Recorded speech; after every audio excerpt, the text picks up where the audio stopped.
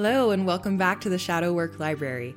I'm Jessica DePazzi, and for the next at least 46 shows, I'm going to take you through this series that covers the spectrum of negative patterns in the human experience.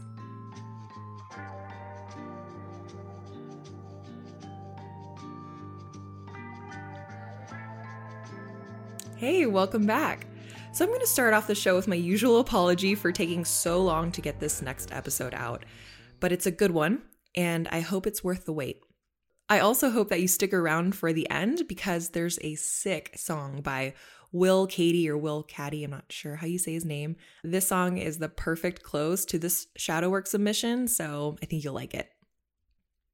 Now today we're going to explore the shadow of constriction and its gift of acceptance. This particular shadow gift combination is very special to me because it's part of what's called in the Gene Keys the Ring of Humanity. Now, the Ring of Humanity is made up of 6 gifts, which you may know by now if you've been following along with this podcast. They're only activated once you dive into the shadow. The Ring of Humanity represents an archetypal aspect of the mythic human experience, specifically what it means to be human. And you might know it as the hero's journey. And it goes like this.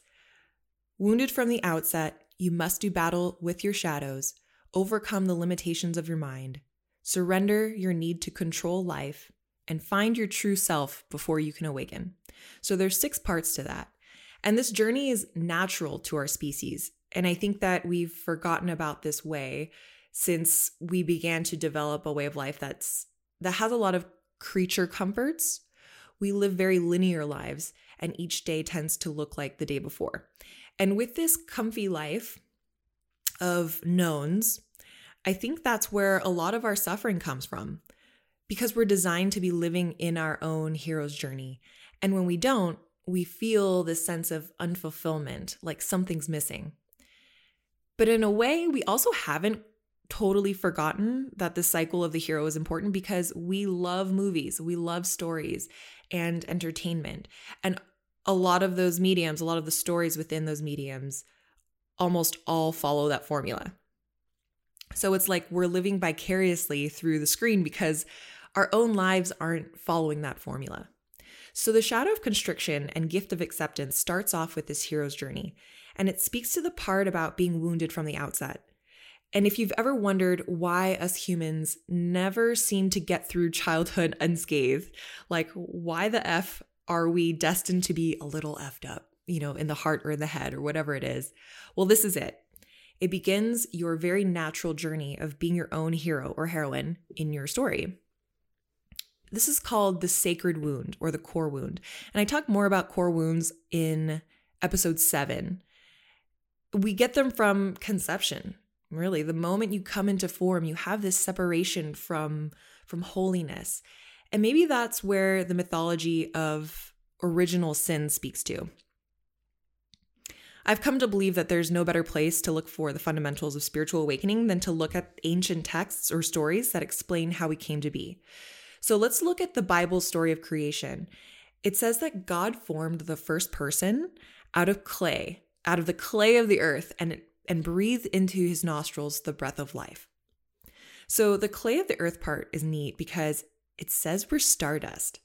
And that was actually my sister Jen McMaster's big lesson when she sat with ayahuasca earlier this year. We're embodied realities. Our bodies are made from atoms and quarks of the universe. But then there's also something in us that has us aspiring to rise and connect to something greater than our stardust bodies. And that's what I think they're talking about when they talk about breath of God. The Qigong. Qigong is breath of God in Taoist and Buddhist religions. Okay, so, God puts these first humans in the Garden of Eden and gives them full reign to do whatever they want to thrive. Have a good time, make friends with the animals, embrace your sexuality, have philosophical conversations, do what you want, kind of. There was that one no fruit tree. And I'll ask you this, do you remember what that tree represented? For some reason, I had in my mind that it was the tree of knowledge ever since I was a kid. But it was a little bit incomplete. So you can imagine how my interpretation of this creation story felt a little icky to me until I came back to it with brighter eyes. Like, why would my God want me to have a limitation to knowledge. So after looking into it, and again, I found that the no-no tree that they were prohibited from eating is actually the tree of knowledge of good and evil. And when we break that down, God in its being is the prerogative of good and evil. And the original sin was when we as fallible humans make our will or our perspective the prerogative of good and evil. So it's really subtle. Original sin doesn't speak to any offense like lying or greed or murder or anything specific like that. It's the move of believing that we have a concept of what good and evil is. Okay, so hang in there with me. After they eat from the tree, they cover their naked bodies up. And if you're like me, I read that as, okay, so now they're ashamed of themselves and God has taken away their ability to enjoy a free life as a punishment. All right, this is my interpretation of being a kid in Catholic school that just stuck with me. But with new eyes, I learned that this story might be talking about our intense and deeply uncomfortable self-consciousness and self-preoccupation, because we still have this great desire to be good people, but it's based on our own perception of what good and evil is. And so we see the world through a lens that identifies, well, no doubt that is good and that is bad. And okay, this is kind of iffy and that's scary. So it might be evil and this feels good. So is it good? It gets confusing. So it begs the question, original sin. Is that what makes us so unhappy? Is that what is the foundation of our suffering? It might be because it's the wind turbine that powers the electricity on your vessel of human seeking. By the way, Jeff and I are preparing to sell our house and live aboard a catamaran sailboat later this year or 2022. So the sailing metaphors from here on out might be excessive, but let's keep on that analogy. The turbine is constriction. It's your suffering, okay? And the wind is the flow of life. And if your turbine is connected in the right way, it can transform the wind of life into something useful, like electricity in this example. But if it's disconnected, the turbine spins and spins, and it makes this irritating noise in the background, and you're still not going anywhere. So constriction, you could see it as your physical response or reaction to the discomfort of life. You can feel it, of course, in your emotions, but it also shows up in your face and your voice and your body language. There's an entire science, albeit a controversial science, on this called parapsychology. Para means above and beyond, so above and beyond psychology, or above and beyond the mental constructs of how we can change. And parapsychologists use other energy fields beyond logic to move the psyche. Okay, you can look up what it is on your own if you like. It's kind of funky. And part of that practice is face reading and changing the face to dissolve blocks. Now, I'm no expert in this, but a simple explanation of what I understand about this is, so if you're insecure in your childhood, we use that example, and it crystallizes in your psyche, which is super common. I mean, who feels 100% secure as a little human? I don't even know if that's possible. But we begin to cope in very subtle ways with facial movements, like pursing your lips or furrowing your eyebrows or squinting your eyes, or another common one is tightening your jaw. And if you do that micro movement thousands and thousands of times from that moment, you build a certain pattern of expression on your face. And layered in that expression is that thought form. It's actually built into your face. And it's also built into your voice, because let's say something happens to you and you feel your expression is minimized, or it's safer to be small and less seen. Your voice gets tighter and your breath is shortened. There's actual constriction happening in your throat. And so your voice sounds different. And all of these subtleties send signals into your environment. And because like attracts like, the environment or your reality is showing up in ways that prove that your negative thought pattern is true and accurate. You may have experienced this when you simply see a photo of someone or hear their voice and you get that bad vibes feeling, or of course the opposite, like you really like that person. This is just one way the universe gives you what you believe. I think lots of people dismiss this concept of active manifestation through mindset as, like hippy dippy bullshit. But I think when we can break down these micro elements, like the ancient stories and myths that we just talked about, we can break it down with curious minds, and it really seems like common sense. Okay, so let's close the loop on the creation story and constriction. As we subconsciously determine our own illusions of what good and evil is, what good and bad is, and we feel a stress that comes with that, we feel constricted by our own judgments. And it creates boundaries and keeps people and experiences out or in based on our personal perception of good and bad. And with this biofeedback loop, it's very difficult to let the love in, to let that feeling of freedom in that comes with putting down your borders. When we turn people and experiences into objects that are simple enough to be classified in the yes pile or the no pile, in that sense, we're feeding our materialism. People become things. Experiences and opinions become things. And if you're minimizing the things that you own or desire, like your physical things that you have in your house, and you're reducing what you buy, I think that's amazing. I love that. Also consider how your objectification of less tangible aspects of life are keeping your metaphorical things pile still pretty big. So if you're more of a reactive person and your very normal human fear has a tendency to go outward, it can show up as being cold. This is the classic example of expressing pain through projection, right? That thing that they say, hurt people hurt people. Being cold-hearted and unwilling to own how you're hurt yourself can have you hurting other people. If you're more of a repressive person, things can get a little bit more complicated here. If your fear has a tendency to go inward, this can show up as maintaining a sense of ignorance to your own pain. Richard Rudd in the Gene Keys so accurately explains that ignorance isn't bliss. It's misery and one of the greatest diseases in our world, and can turn into all kinds of mental and physical diseases. An example of ignorance in my own experience is with the vitamin B12. So I have a genetic mutation that doesn't allow me to absorb B12. It's really common. Something like 40% of the population has this mutation. So if you have ADD symptoms or low energy, or you're feeling just a little bit stressed out all the time, you don't really know why, go get checked out, because it was a game changer for me. And my naturopath blew my mind when she told me how common this is. So I didn't know I had this. I went to the naturopath because I'm trying to get pregnant and it's just taking way longer than I expected. So she did some testing and we discovered this, and I started taking methylated B12 injections, which is a form of B12 that I can absorb. I guess there's oh my gosh, I'm going to butcher this, but there's like a molecule, like an extra tail added to the B12 that allows me to absorb it. And immediately after taking these B12 shots, literally from day one, I felt lighter. I was way less stressed out. I didn't even know I was stressed out, but I just felt really good. I was able to focus. I was enjoying myself more. And I didn't even know I could feel like that. Or rather, I didn't realize how bad I felt because it was so normal to me. So I was taking it for a few months, and then I ran out and I went back to the naturopath, and they had just run out of their supply. So I had to wait on the next shipment, and I was feeling like crap.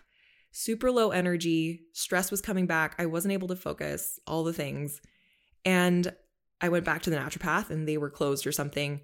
And it's pretty far from my house. So then I went on this really long road trip, which was awesome. But I just didn't have my B12 supply for a very long time. And I still don't have it. And I feel normal, right? I got so used to, in that short period of maybe a month, feeling that low energy again and that low focused and just a little stressed, that it became my new normal. What's normal for you, what you're ignorant to, is a subtle vibration of misery, right? And we don't know how good we can feel until we feel what's possible. And usually that wake-up call feels like this flood of release and relief. So yeah, just a personal example of how ignorance can be a hidden misery that we don't really know about. Okay, now let's get into what the shadow of constriction transforms into, because I'm not going to beat this horse here. We all know what constriction feels like. Constriction transforms into the gift of acceptance. Now, before I get into why acceptance is important, I'll do this a little backwards and get into how we can accept, and I think it'll make more sense this way. I'd imagine that when I say the word acceptance, after everything we just discussed here, you might be thinking that I'm going to get into how you can accept the things that you deem evil or bad. 5G, AI, polarized politics, materialism, CRISPR, censorship. I'm just listing all the things that I don't like. So there's a little look into my world. And if you were to tell me I need to just accept these things, well, yeah, that's not where I'm going exactly. Acceptance really begins further upstream, so you can see the things that you've deemed as evil or bad from your heart rather than from a place of wounding. And in order to accept something about yourself, especially something uncomfortable, you first need to recognize it and stare it straight in the face. It takes courage and the ability to slow down as well, because the shadow of constriction is this biofeedback loop of fear and reaction. So to counter it, we need to break the pattern with courage and interaction, right? So if the loop is fear and reaction, let's break it with the opposite of courage and interaction. Interaction meaning communicating with your fear and getting to know it, because the monster under your bed isn't as scary with the lights on. So once you've boiled down your discomforts into the essentials, which are beyond the story that's happening in your mind constantly, and into the physical sensations that have become chemically entrenched in your DNA and in your face and in your voice, you can see it for what it is and breathe through it and realize it's a story and an experience that's not even here anymore. A lot of the things that we deem bad or evil are rooted in something that's happened earlier on in our lives. And that doesn't mean that what you deem as not correct for society or for yourself or for other people is wrong or invalidated. It just means you may be seeing it from a place where if you did a little bit of awakening and healing, you can see it with more clarity. And that's when you can start to feel your constriction soften. Your natural breathing pattern deepens, your voice gets more depth and richness, and your face becomes brighter. This is what happens with certain plant medicines, what happens with post-traumatic growth, when you do certain types of somatic or experiential healing and awakening. And admittedly, the process is difficult for me to explain right now because it transcends the mind, paramind, right? Beyond the mind. And when you found whatever system works for you, and by the way, you can email me if you want a couple of options, you can finally face the essence of what your fear is in your body. And then you can wake up to the perfection of who you are exactly as you are right now.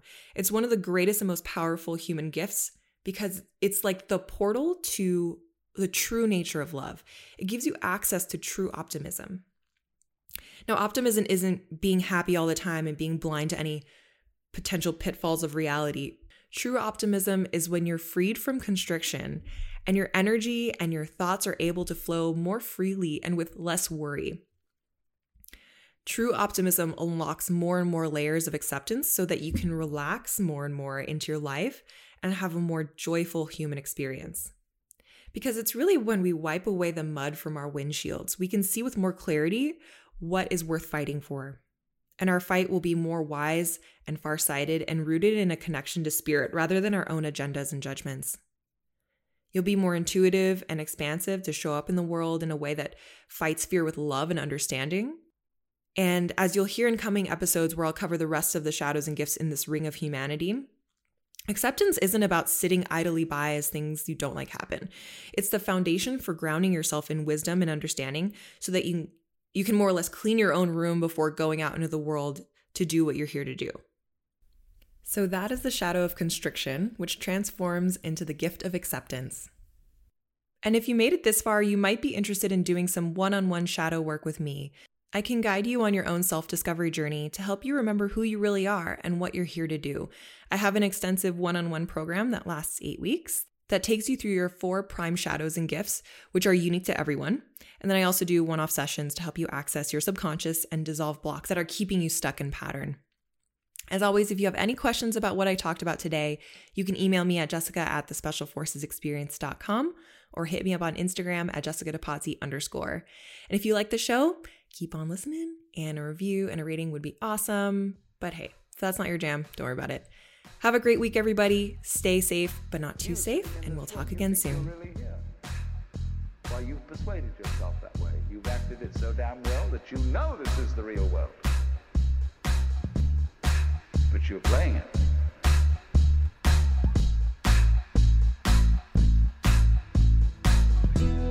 haven't realized that life and death, black and white, good and evil, being and non-being, come from the same center. They imply each other. What you are basically, deep, deep down, far, far in, is simply the fabric and structure of existence itself. Books burn and stories will fade. The strength in our arms can fight against change. The wind's tide keeps rumbling on. Look hard at the thunderous clouds. There's a freedom inside, whispering out, calling you home. Saying, ooh, time will pass and reduce to ash your bones.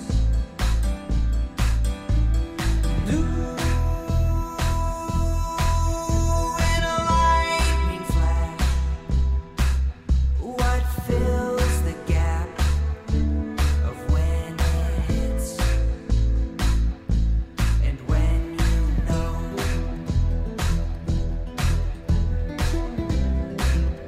What exists, reality itself, is gorgeous. It is the plenum, the fullness of total joy. Facts hold our feet to the ground. Mind wanders off, chasing the sound of the storm clouds that whispered of home. From in between the truth and what we see, the thunder pulls out what we choose to perceive, echoing the size of our world.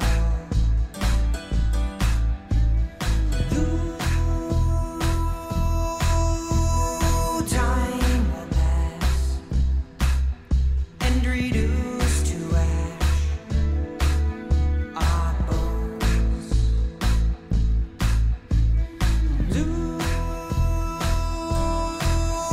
In a lightning flash, what fills the gap of what is real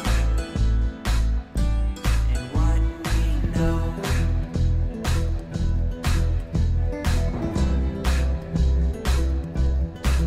There's no point just in sustaining bliss. Let's suppose that you were able every night to dream any dream you wanted to dream. And that you could, for example, have the power within one night to dream 75 years of time. And you would naturally, as you began on this adventure of dreams, you would fulfill all your wishes. You would have every kind of pleasure you could conceive. And after several nights of 75 years of total pleasure each, you would say, now let's have a surprise. Let's have a dream which isn't under control. You would get more and more adventurous, and you would make further and further out gambles as to what you would dream. And finally, you would dream where you are now.